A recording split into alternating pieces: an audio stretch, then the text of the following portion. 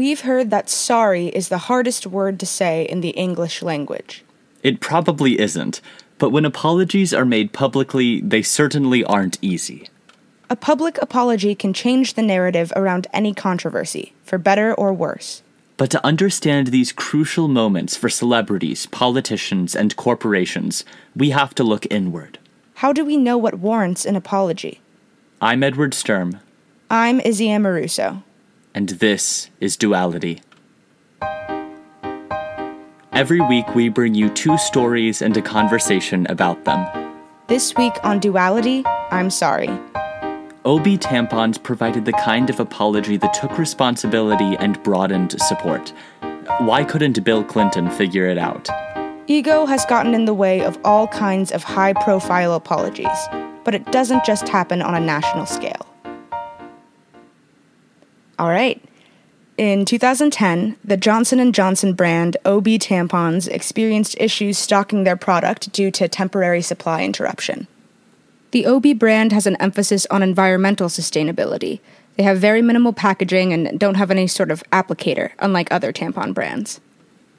During the shortage, OB's extremely loyal customers cleared the remaining product off the shelves and started looking for other ways to buy their products, under the impression that OB was discontinuing their tampon line called Ultra, which was actually the company's initial plan. People began selling boxes on sites like eBay for more than $100. Some people even made fan websites and called for all other OB customers to boycott the other Johnson & Johnson products until the company restocked their OB products. The company quickly took notice and posted a statement on their Canadian and US websites that they were developing plans to bring their Ultra products back. The message read, "In case you questioned it, we're really, really, really sorry that you were not able to find our products earlier this year. You've also shown us how much you love OB Ultra, and we're sorry we discontinued it. We stand corrected." In the meantime, OB created a technologically sophisticated and highly personalized apology in the form of an online music video. Viewers were able to input their names, and the video would serenade them personally while their names were written in the sky inside a heart tattoo on the pianist's arm and spelled out in rose petals on the beach. The company wanted to thank all their customers individually for their support, and in a way that was interactive. At the end of the video, they also offered free coupons for OB products. The apology was sent to over 70,000 women, and after 10 days, it had around 600,000 views on their website. It is a great video. It is a great video. The video is still online if you are interested in watching it. The response was received very well by the customers because the company took complete responsibility for taking their product off the market, and they took action by bringing their product back to stores. They also provided compensation to their users with the coupon, and shifted their own corporate plans to make sure that their customers remained happy. Yeah, that's interesting. A company definitely has a clear incentive to handle a controversy or anything like that well. And so do politicians. They have to get elected. But politicians, on the other hand, are awful at apologizing. So I have the story, or rather a couple of stories, of 2 political apologies, one very famous and one less so, but I find it kind of amusing. So, but to our primary story here, in January of 1998, Bill Clinton had testified at a deposition about his relationship with Monica Lewinsky, saying famously, "I did not have sexual relations with that woman." But by August, it had become increasingly clear that that was not true. And so he addressed the public in a 4-minute speech in August of 1998. And it was the type of apology that did not include the words sorry or apology anywhere. What he said was, quote, "It constituted a critical lapse in judgment." And while it did, that was not really what the American people wanted to hear, especially from a president who purported to speak to the common man. There was an analysis of the speech that I find interesting. Of the 549 words in the speech, here is how this critic broke it down. Total words devoted to self-justification, 134. Total words devoted to taking responsibility, 92. All right. Total words devoted to regret for actions, 4. Oh. Total words devoted to attack on prosecutor, 180. Total words devoted to time to move on theme, 137. And total words devoted to apology, none. Oh my God. So yeah, I mean, it's that analysis was echoed by a lot of different people saying that, the vast majority of the speech was self-serving and really not what everybody wanted to hear. One quote that I found kind of funny was in a Texas statesman whose comment was, "President Clinton's shake and bake apology to the American people last night fell far short of what the country deserved after a truly sordid day in U.S. history." And that was sort of the critique at the time. The speech did not cut it. That December, he was, of course, impeached before being eventually acquitted in the Senate. And although public opinion wasn't as unfavorable toward him by the time that the whole rigmarole of impeachment was over, the controversy certainly did not go away with that speech in August of 1998. And this isn't to say that a great apology at that moment would have saved him the trouble for the next 6 months. It would not have.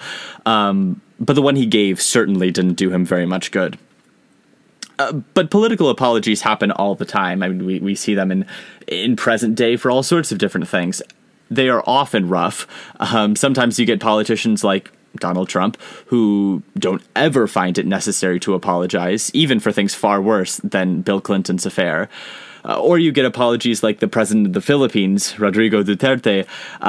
In 2016, he was facing scrutiny from the U.S. and others about the thousands of citizens who had been killed as part of his crackdown on drugs, which is kind of separate, but is a legitimate criticism and still ongoing. But he made an ad hominem attack on President Obama, calling him a son of a bitch. And his apology was something along the lines of, "I regret the trouble this may have caused." So really not hitting any of the marks of a good apology. We're not taking responsibility. We're not expressing regret. We are not offering any sort of path forward.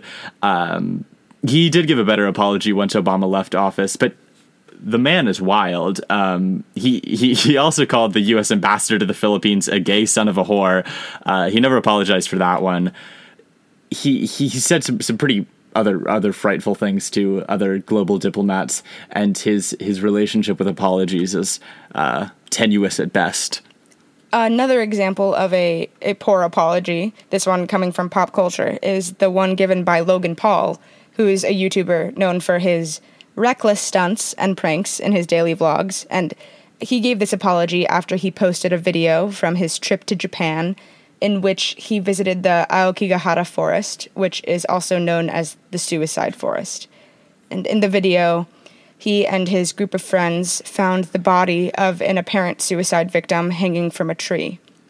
And Logan looked surprised and began nervously laughing, saying he had never seen a dead person before. And the video he uploaded included footage of the body. Soon after the video was posted, YouTube came out and said that it violated the site's policies. The backlash was pretty immediate and widespread, with suicide prevention groups stating that the video was harmful, and many celebrities and former fans calling for Logan Paul to be banned from YouTube. His first attempt at an apology was on Twitter, where he said that his goal was to raise awareness for suicide and suicide prevention in the video. He wrote, "Dear Internet, where do I begin? Let's start with this. I'm sorry. This is a first for me. I've never faced criticism like this before because I've never made a mistake like this before. I'm surrounded by good people and believe I make good decisions, but I'm still a human being. I can be wrong. I didn't do it for views. I get views." Oh, that's rough. Yeah, I would say so. He goes on to explain how he believed that the video would make a positive ripple on the internet, although I'm not sure that there was any possibility of that outcome. Fans quickly became frustrated, particularly because his initial apology was to the internet and didn't address how his actions could have negatively impacted the victim's family or those who are struggling with suicidal thoughts. People were also upset because a good portion of his apology seemed self-gratifying. Yeah, he's all like, I've never been in this situation before. I'm like, okay, sure. He mentioned over and over again how large his influence was, how hard he was working, and how good of a person he was. But where's the part where he takes responsibility for his actions and their broadly negative impact? After his Twitter apology seemed to backfire invariably, he uploaded a video to his YouTube channel where he apologized and said, this was not how he planned on ending 2017. He then went on to encourage viewers to subscribe to his channel. So yeah, that didn't work out well in his favor. Yeah, so it's interesting looking at and Logan Paul gave us actually maybe even a little bit more to work with, but you look at the Bill Clinton apology and Duterte, and then also Logan Paul, and I think that there are a lot of different elements of a negative apology, something that's going to get a widely negative response. One, of course, I think is just that like emotional manipulation aspect of it. The whole like I'm sorry that you feel this way. Yeah, exactly. And then I think more commonly that you see from politicians is the diverting of responsibility, and you also saw it from Logan Paul to some extent. But that's Bill Clinton blaming the prosecutor. That's saying like I'm not making excuses, but and then proceeding to make excuses. Another issue with Logan Paul's apology was a different form of emotional manipulation, in which he tried to divert attention from the situation by looking as though he was almost on the brink of tears and highlighting his struggle and how difficult the situation was for him. He also made excuses and then went on to state that he wasn't making excuses, as you mentioned, and much of his audience felt as though the apology was disingenuous because the words he used in the apology, which, if you watch the video, was clearly scripted, were not in his authentic voice. They weren't words he would usually use when he speaks. He and his brother, Jake Paul, who is also a YouTuber who's faced controversy for his actions, they made a video discussing how they have certain sociopathic and narcissistic tendencies that don't lend themselves to being emotionally responsive or having a high emotional quotient in terms of predicting what the response will be to their content. Huh. Yeah, that is interesting. And I guess they have a point to some extent that narcissistic characteristics and traits are going to make you worse at apologies. But I also, when you were talking about the whole shifting, the diversion of responsibility, and to some extent being emotionally manipulative in this whole idea of like, look how this is affecting me. I think of Brett Kavanaugh's Senate confirmation hearing, in which he's railing about how this has affected him and his family with not the same regard for its effect on Christine Blasey Ford in this instance, or even look at the statement that we were talking about this last week that Brock Turner gave after the incident with or after his rape of Chanel Miller, wherein he's talking about how this has ruined his life and his chances, when that strategy is just not what anybody wants to hear when you've done something that is so awful. A lot of this is rooted in the fact that the people whose behavior is being apologized for may feel as though their actions were justified, and that they're not sure why people are reacting to the situation in the way that they are. And they may feel as though their actions reflect on their value as a person if their actions were indeed wrong. Yeah, I think that goes along with this theme of moral absolutism that we've been talking about all season. When you screw up at a national level the way Bill Clinton did, there's not a lot of doubt as to what the nature of an apology should be. It can still be difficult. Egos can get in the way, all of that sort of thing. But good apologies are much easier to do when everyone is on the same page as to what is right and wrong. A lot of the time, though, we aren't on the same page, and there isn't a mutual understanding of what boundaries exist and what is and is not appropriate. We run into this issue in interpersonal relationships all the time. In our lives, there are moments where we should apologize but don't, or that we should get an apology and we don't. That's just part of life.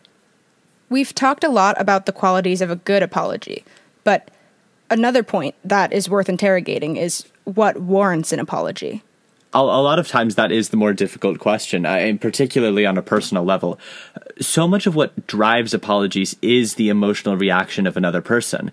But that strategy is kind of fraught. I mean, just because someone isn't hurt by something that you do, or maybe just that person doesn't make those feelings clear to you, if you were manipulative or rude or did something that you regret, an apology is still necessary. Alternatively, there are times that someone may have an emotional response, but that doesn't mean an apology is warranted. You could have a situation where a girl tells a boy no, and he gets mad because he feels some sort of entitlement. She doesn't owe him an apology for asserting herself, even if his ego gets hurt in the process. You shouldn't have to apologize for taking up space, having an emotional reaction, or putting yourself first. It becomes a balancing act of being perceptive to when you've crossed a boundary or have legitimately hurt someone, but also valuing yourself and your needs. That's a great point. And this isn't to say that an emotional reaction from another person isn't an essential indicator for when an apology is necessary. That's the function of sensitivity. In the same way that there are things that we say to our friends that we would never say to a person we've just met, we understand that some actions are not intrinsically right or wrong, but rather they depend on the circumstance. Part of what I think our conversation has led me to is that you can't make an exact value judgment on an action. To look at just an action in a vacuum falls into the same fallacy that the moral absolutism does. There has to be some duality between having values for yourself and making those kind of decisions, but also being sensitive to how somebody else is going to receive those things. Exactly. We may believe wholeheartedly that our actions are justified, but most of the time, that's not what's important, because a person's reaction to your actions is also justified. We need to be responsive to how what we're saying and what we're doing will affect others, and not let our apologies be characterized by whether we thought we were right or wrong. There are situations in which you could have been doing something that you perceived as morally right, and you still have to give an apology because of what the reaction to the situation was, or because of the way you went about taking the action. Actions themselves can have unintended consequences or reactions, and it's still important to be understanding and willing to look at the situation through someone else's perspective to see why they're reacting in that way. This is where we see people's egos getting in the way of apologizing, or giving an apology that is empathetic to the situation of the affected party. Someone getting upset doesn't characterize your actions as innately right or wrong, so we need to stop perceiving others' emotions as a value judgment on ourselves. There are times when the actions we take are immoral, but the real duality comes when we have to balance two perspectives. We can't act like our moral justification of our actions negates someone else's response. OB taking their product off the shelves wasn't in and of itself a bad or immoral thing, but they apologized because the reaction of their customers was justified. I think we can all learn a lesson from them and their response. Thanks for listening to Duality. Next week, we'll discuss the historic Bakke Supreme Court case and the current controversy over Asian American applications to Harvard. How do college admissions factor into conversations about racism in America? Additionally, it is essential to maintain the ongoing conversation about the Black Lives Matter movement. Again, this week we have included resources for education and activism in the description. If you've enjoyed Duality, let us know. Engage with us on social media and subscribe wherever you get your podcasts.